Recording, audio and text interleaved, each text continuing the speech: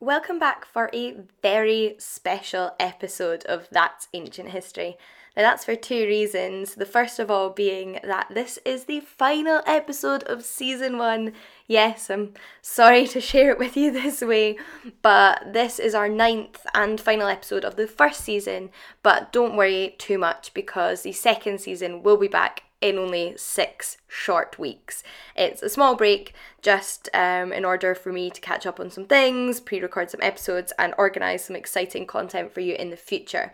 So thank you for sticking with me. I'm so pleased with your response to the first season and I'm super excited to get on with the second season very soon. But until then, I have a very special final episode for you, which is actually a 2-parter.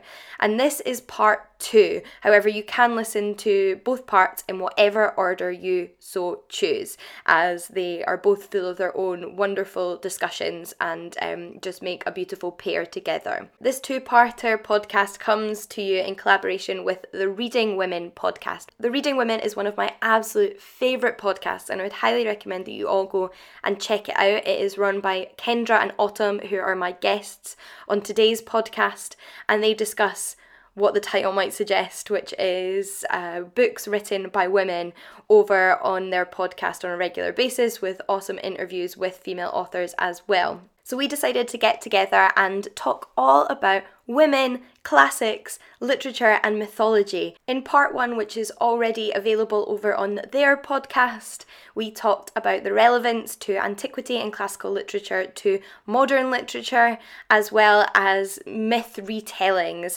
particularly myth retellings dealing with female characters in mythology and feminist themes. And it was such a fascinating discussion. I loved chatting with Autumn and Kendra, and equally enjoyed nerding out with them on this episode, where we focus on the portrayal of women in ancient Greek and Roman mythology, as well as how ancient literature has been translated, looking at translations like that of Emily Wilson, which is the first English published translation of the Odyssey by a woman, and what difference that makes, and the experience of women in classics.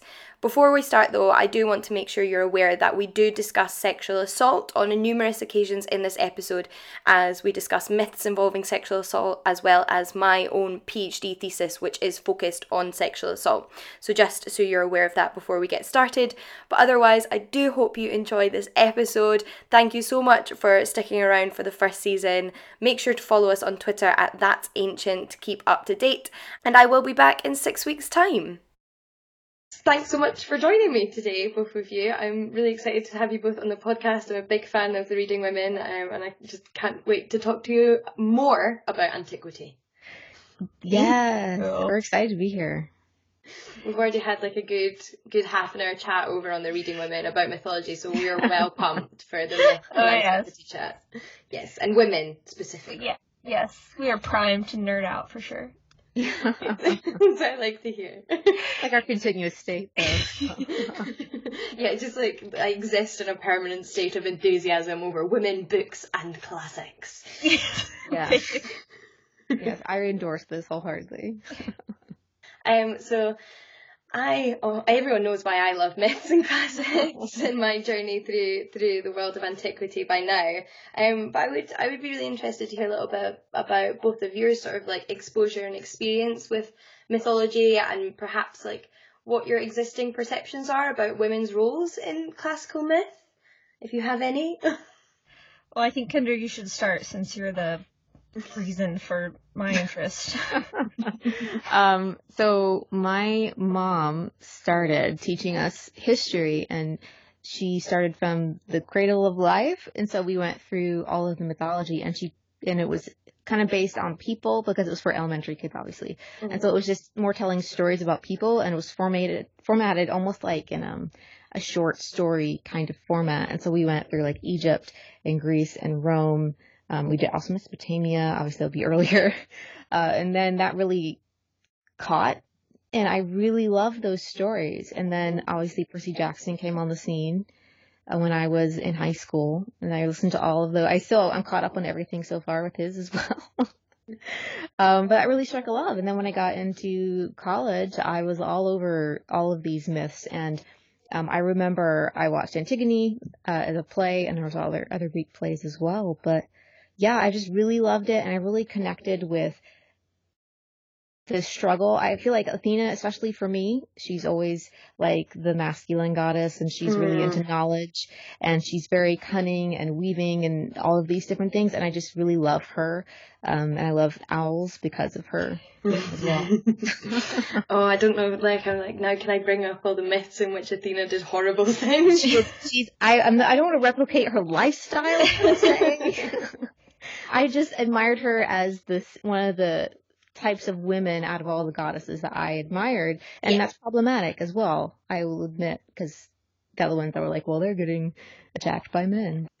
So then I have more of a fledgling interest in myth and mythology. Unlike Kendra, I didn't have any exposure to the classics really as a kid, except for like what I saw on public television, which was very little and not very accurate.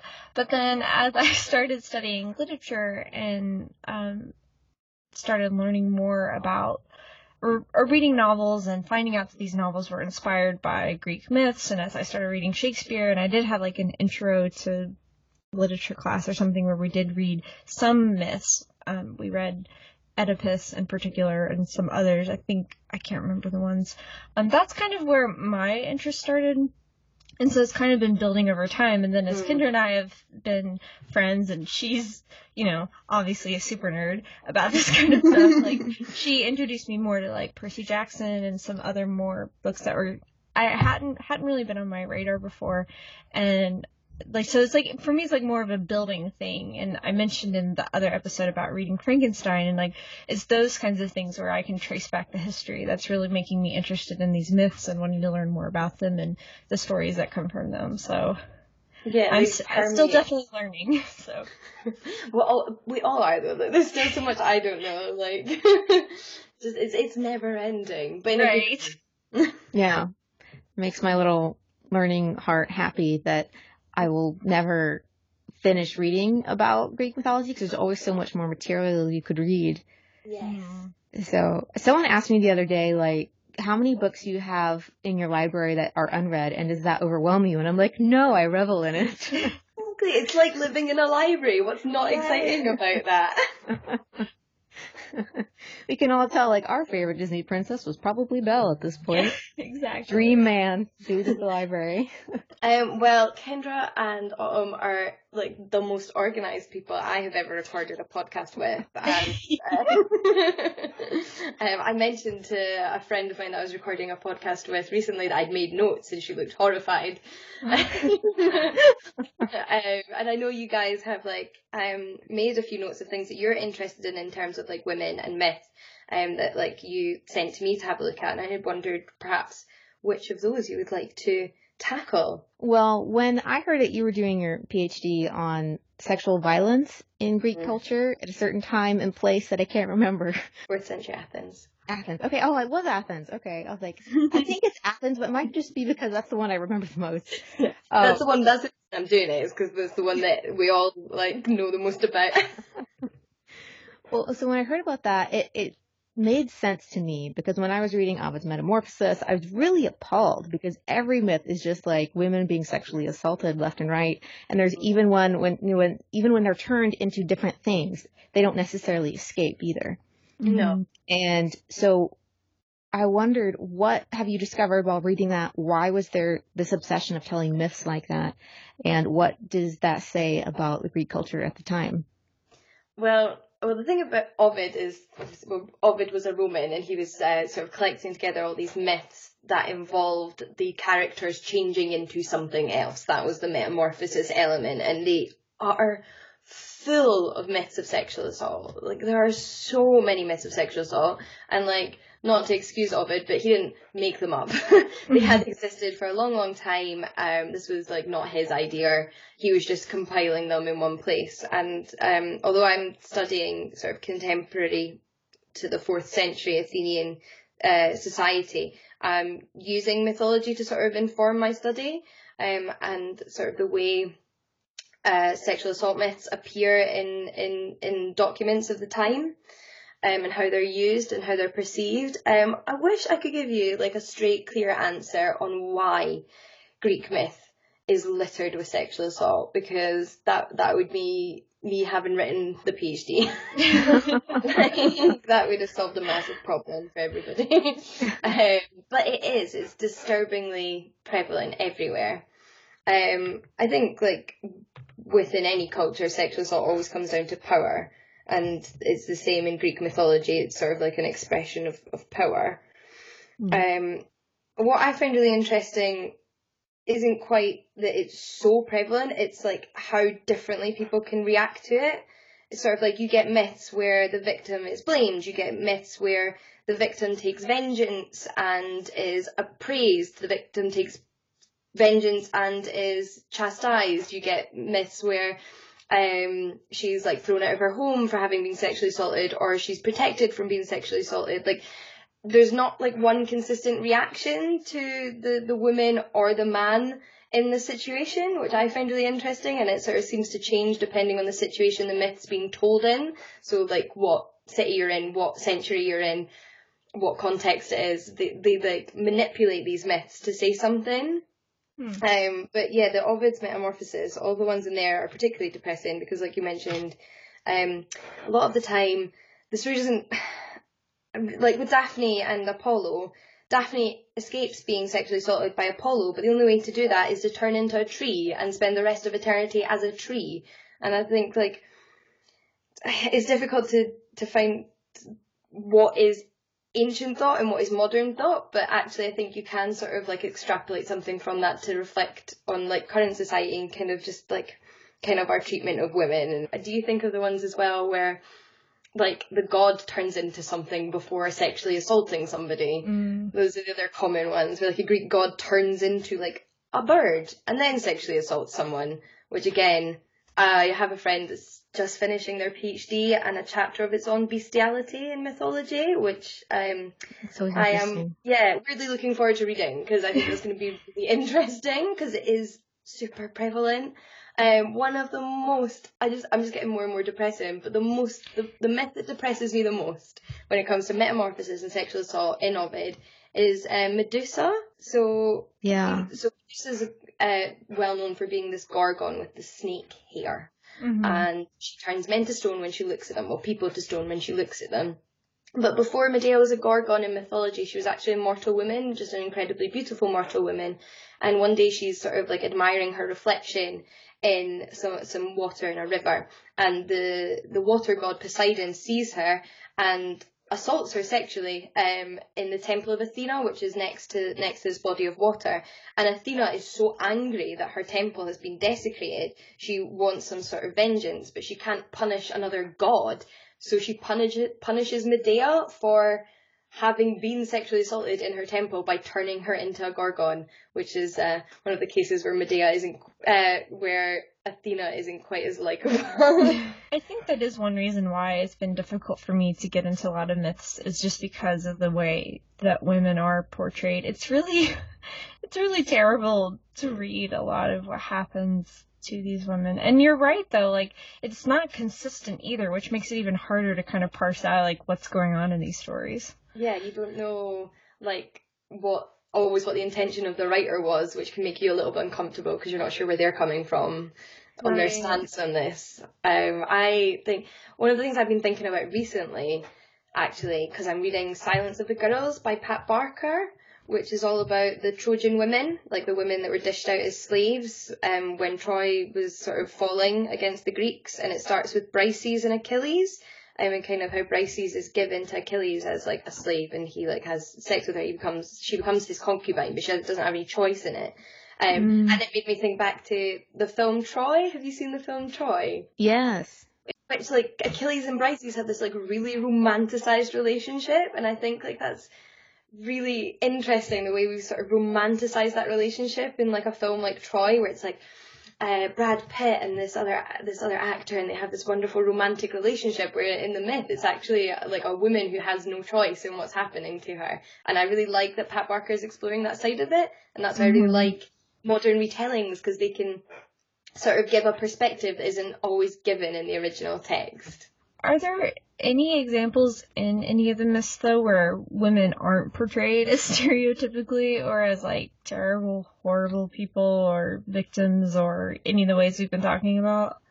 Well, one of the things that I talk about in my thesis is a myth about two sisters called Procne and Philomela, and although their story is tragic in lots of circumstances, in that Procne's husband Tereus sexually assaults her sister Philomela and cuts out her tongue, and it's one of the stories that inspired Titus Andronicus by Shakespeare. And I think I talk about this way too much, and I apologise to everybody who listens to this podcast, but it's because it's like what I've been writing about for the past year, so it's constantly on my mind. But so he cuts out her tongue. She and her sister then kill Itys, who is Procne and Tereus' son, to punish the father and feed Itys to their father. And then when he finds out what they've done, he like chases them, and the gods turn them all into birds. But right, really tragic. And in some versions, it's like, oh my goodness, Procne did this awful thing. She killed her own son. What a terrible human being. But what I'm looking at in my thesis is this one example of this writer who brings this up, who brings up this myth, and he goes, how brave were Procne and Philomela to have taken vengeance when Tereus committed this act of hubris against them that was obviously terrible, and he did a terrible thing, and they were very brave to take vengeance. And I thought that's such an interesting perspective. And he like holds them up as these wonderful role models of like Athenian ideologies, and how like sexual assault is bad, and how like women don't deserve that, and how women should be protected against that, and how men should defend them against that. And it's like one of my favourite passages, because I just think it takes a myth that's often portrayed really differently and kind of makes them the heroes, which I liked. Yeah. I remember your podcast episode on that as well, and I really love, I guess, the different look at mythology. And I remember reading these stories, and whenever like the god transformed into an animal and sexually assaulted a woman, it never really like, it just didn't appall me as much for whatever reason. But then I read The Magic Toy Shop by Angela Carter. And there's this play where they're kind of reenacting, and there's like this fake swan, and it like attacks this girl. It's really creepy. I mean, it's Angela Carter, but yeah, it's really creepy, and it just really clicked for me. Like, oh, this is really horrendous in some strange new way. And I appreciate how we've talked about in the previous part of this dual podcast that we were doing, we talked about how contemporary retellings are make it more accessible to people today. And I think that's another thing, is just reminding us actually how horrible this is, because I think sometimes we've become desensitized. Absolutely. Because it's over and over. Yeah, it's sort of like, it seems so surreal that you can't immediately relate to the horror of it. But that's such a good point. Like, well done, Angela Carter, for reminding us of that. Actually, you made me think there is this scholar from like the 90s called Mary Lefkowitz, who wrote about Greek mythology and women, and at one point she writes a little bit about sexual assault, and she makes this statement I completely disagree with, and there are other scholars that disagree with it too, so I'm not saying that this is correct in any way, but it kind of goes to show kind of the way almost scholars try to make this acceptable in mythology. They try to sort of tone it down so that it's less horrible to read about, and to sort of make the Greeks seem nicer people. Like, oh no, they didn't have myths about rape. And she says that it's not rape, because like there's no rape in Greek mythology, because actually women who were sort of like sexually assaulted, although she's saying they're not sexually assaulted by gods, then had all these benefits of being the mother of children that were the children of gods. So like actually it's never actually sexual assault. It's like sometimes at first they're a little bit reluctant, but they always like give in at the end, and it's like, that's not really true. But she's obviously can't quite I think like as a scholar she couldn't quite compute the idea of like the ancient Greeks having so much mythology about sexual assault that she had to excuse it in some way. And what about Hera? Like, she goes and wreaks havoc on all like Zeus's. Oh, yeah, exactly. It's hungry. Exactly. If you were Zeus's child, like, Hera is not going to like you, and she's not an enemy you want to have. No, she's horrible. That also, like, makes me think about, like, how horrible do they think married women were? Like, seriously. Hera, one of the most frightening goddesses, is the married one that represents marriage and, like, monogamy. The wife. Yeah, it's like, oh, that's frightening. That actually brings us to another a question that we had for you, which was, obviously we talked about Athena and her questionable choices, we'll just say. So one of the questions I've always had is, what is with Athena? I know she's one of the 3 virgin goddesses, but she seems to be the most masculine, quote unquote, goddess, in that she's a goddess of war and strategy, but Absolutely. she seems devoid of sexuality and feminine emotions. It's almost like, to be these things, as in strategy and war, you can't be a sexual woman. It's almost like how they would remove Victorian women's sexuality from them to make them this weak whatever, and they were supposed to be almost asexual. It's like the Crimson Petal and the White, how they had the 2 women, and how they had the woman of the night and then the wife who wasn't supposed to really know anything about sex. And I feel like they've done that to Athena in a sense. To be more masculine as a woman, you can't also be a sexual being. You see what I'm saying? Yeah, I think that's a really good point, actually, a really good observation.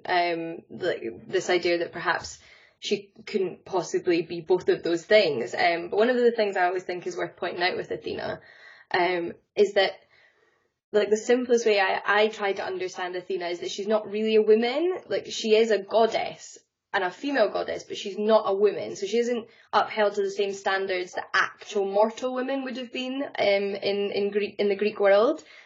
She existed before women existed, and the first woman in mythology is Pandora, and she actually helps build Pandora and create Pandora. But before Pandora ever existed, she existed, yet Pandora is described as the first woman. So in a way, Athena isn't really a woman, so she doesn't have to be confined so much by the same things that women need to be confined by. And in a way, one of the dangerous things about Pandora, now that you bring it up, you make me think, is her sexuality and her ability to conceive children and sort of tempt men with her sexuality. So it's quite interesting that that's something that then sort of with her becomes a danger about women. But yeah, I sort of have to kind of remind myself that in a way Athena isn't a woman.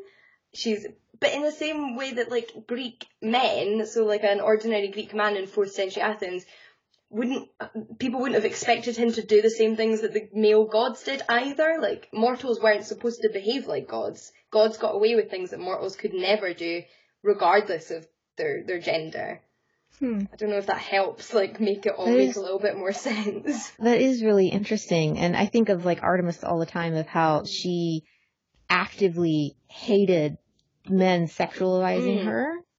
Very, very, we talked about her turning the man into the deer. And actually, when I was telling my husband about this podcast, he always remembers that one because because it stands out as one of the only ones where a man is the victim.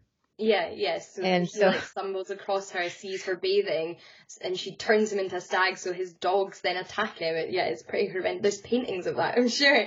I can visualise these paintings of that myth. It's horrific. And Artemis and Athena are quite interesting, though, because they're both virgin goddesses, yet Artemis lives very apart from the rest of the world, whereas Athena is, in the middle of things and sort of part of, the main group, and it's sort of, almost... She's allowed to be a virgin, but still part of, the boys' club, whereas Artemis is kind of, outside of all of that, which is kind of interesting. Don't know what it means. No, I think they're both so incredibly fascinating, especially since weaving is such a big thing for women in different stories. How, you have women weaving, it's a sign of their intellect and their intelligence and their strategy. And Athena, is obviously a huge weaver. Yeah. Everything she does is kind of horrible.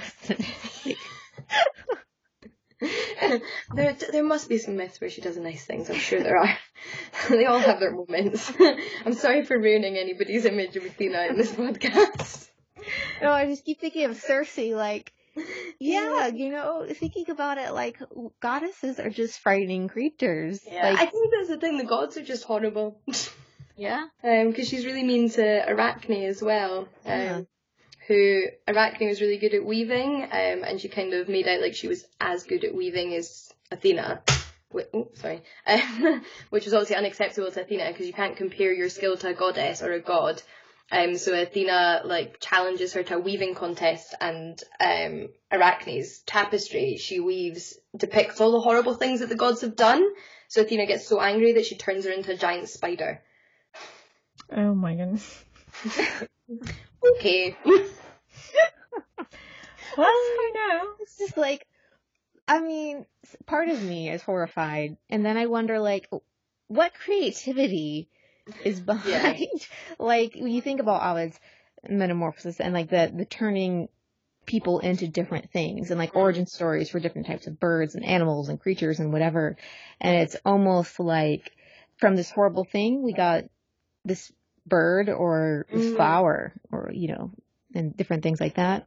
Like, I remember the first time I learned that Narcissus comes from the story of Narcissus, and I, like, blew my little mind way back in middle school or whatever. Yeah. I love learning the origins of words. Yeah, it's so cool. We're just having the best nerd out here of, like, this is like it's just past 8 now for me in London, and this is like the best Sunday evening ever. I always do to one tangent about Pandora. Also with Pandora, every time I see, like, we have, I don't know if you probably have them there too, the Pandora bracelet stores. Yeah. Every time I see that, I'm like, does that company name really mean what you think it means? Yeah, it's just another, like, it means like a primer of, like, why you should study classics and have a section on modern names, like, and where they come from. Yeah, things you didn't know are actually ancient words, but used in everyday life. Yes. So we did want to ask you about translations, because I read very classic translations in college, and then this year Emily Wilson published her translation of the Odyssey, which is the first published translation that a woman has done. And her authors and her translator's note is amazing, and it talks about, like, the changes that she made and different things. And I wanted to ask you what influence that you have seen in academia that the translation has on how we interpret these classic works from Greek and Roman times. Yeah, I think Emily Wilson's translation is so important. Also, like, definitely follow her on Twitter, because then you it will make you want to read it. Even if you've read the Odyssey before, what she says about it is amazing. So from my experience, classics has always been a very male-dominated field. And because of that, just generally, I imagine from, like, the sort of masculine domination of academia in general over, like, the past couple of centuries, is that the study of antiquity has so heavily focused also on the men, which in a way makes sense because that's what we have surviving is stuff written by men. But women existed, like, nobody's denying that. So, like, they still have, like, not quite been done justice and overlooked. And there's definitely a bit more interest now, since sort of, like, feminist perspectives and scholarship, kind of starting in, like, the 1970s, but still nowhere near, like, as prevalent as it needs to be today in sort of how important it is to kind of, like, break down these pre-existing sort of interpretations of a lot of ancient evidence that has been informed by kind of modern day sexism, which is so weird. It's sort of like, it's like such bad scholarship in a way, because it's taking modern day misconceptions about men and women and sex and just sexist attitudes and sort of applying them to antiquity without doing the proper research. And that's not trying to excuse sexism in antiquity or say that they were this wonderful gender equal society. They weren't. I wouldn't have wanted to live there. But, like, you can't go into things like that. And I think that's what Emily Wilson's done with this Odyssey, is she's not turned this book into some, like, feminist retelling of the Odyssey where all the women are, like, celebrated and the main characters are more important than Odysseus and all the men are, like, disdained. However, she has pointed out some ways that the women in previous translations have been done massive injustices by bad translations, like, by men who are basing their translations on, like, sexist misconceptions they have. I hope that made sense. Okay, I think it definitely does. One of the big things was she said a lot of times they would call the girls like maids or something when actually they were slave girls. Yeah. And I think the atrocious murder of all of the slave girls at the end that Odysseus does just really has, like, a new meaning now, because it makes what he's done so much worse because they did not have a choice in being probably sexually assaulted by all these men in Odysseus' house, and then they're killed for it. Like, yeah, so if you take it in that context, then suddenly you understand it slightly differently, because you think, actually, this is an example of Odysseus's anger escalating to an extreme level. It's not really a rational reaction to what's happened. And you think potentially there might have been ancient people reading this story thinking the same thing, because if, like, they knew perfectly well that slaves didn't really have any choice when it came to, like, having sex with the men in the household. So sort of like it does make a difference to then how you understand antiquity. And I actually, like, you were talking to me about that recently, and I thought it made me think again about Margaret Atwood's Penelopiad. Have either of you read that one? no, I haven't read that one. But it's on my list. Oh, it's my favourite. And it's a retelling of the Odyssey, but from Penelope's perspective. But one of the things she does is, between every chapter, she has these choral verses from the perspective of the slave women, and sort of gives that, like, in the household, who are having sex with the suitors in the household, and gives sort of them a voice in the story, kind of like how little choice that they had, kind of their, like, role as pawns amidst all these, like, rich people's lives, essentially. And it's that, again, then made me think about the myth differently. And I don't think those things then make you a bad scholar. They just make you consider all the sides of things, these modern reinterpretations. And one of the things that really gets me in Emily Wilson's translation, and it's such a good point she makes, is that quite often Helen is described as dog-faced. But so the Greek word translates as dog-faced, and it's not that common an adjective, but it's often used to describe the Furies, who are these, like, revenge goddesses. However, in loads and loads of translations that have been released over the past, people have translated it as bitch, slut, like, and it doesn't mean those things. It's just like people put that onto it, and it is men that have done that, influenced by sort of like, oh, that must be what it meant, sort of. That's what they were describing Helen as, when actually there's no ancient evidence to support the idea that dog-faced meant slut. Yeah, it's like you need to address your own personal biases to have really great scholarship, because you need to realize, okay, what are my own leanings that I have, and then approach scholarship. Try to be as objective as you can and see all the different viewpoints. And I just feel like men have been really lazy in looking at women. Exactly, and I quite often meet with the reaction to sort of my studies that, of course, I'm studying women. Like, men sort of in my field of around my age will say to me, oh, of course you're studying women, Jean. And I always just want to shake them and go, of course I'm studying women because nobody else bothered to for decades. Like, like, men only studied men for a long time. Like, I react to you and go, of course you're studying men. It's just crazy to me that that's still such an issue. But not to put anyone off academia. No, we get that as well when they're like, oh, what kind of podcast do you have? And we're like, oh, it's called Reading Women. And they're like, oh, that's cute. Yeah. Oh, like Reading Women. Is this for men so that they can learn how to read women and get dates and stuff? Oh, no. So I just like to hope that things are getting slightly better, but you never know.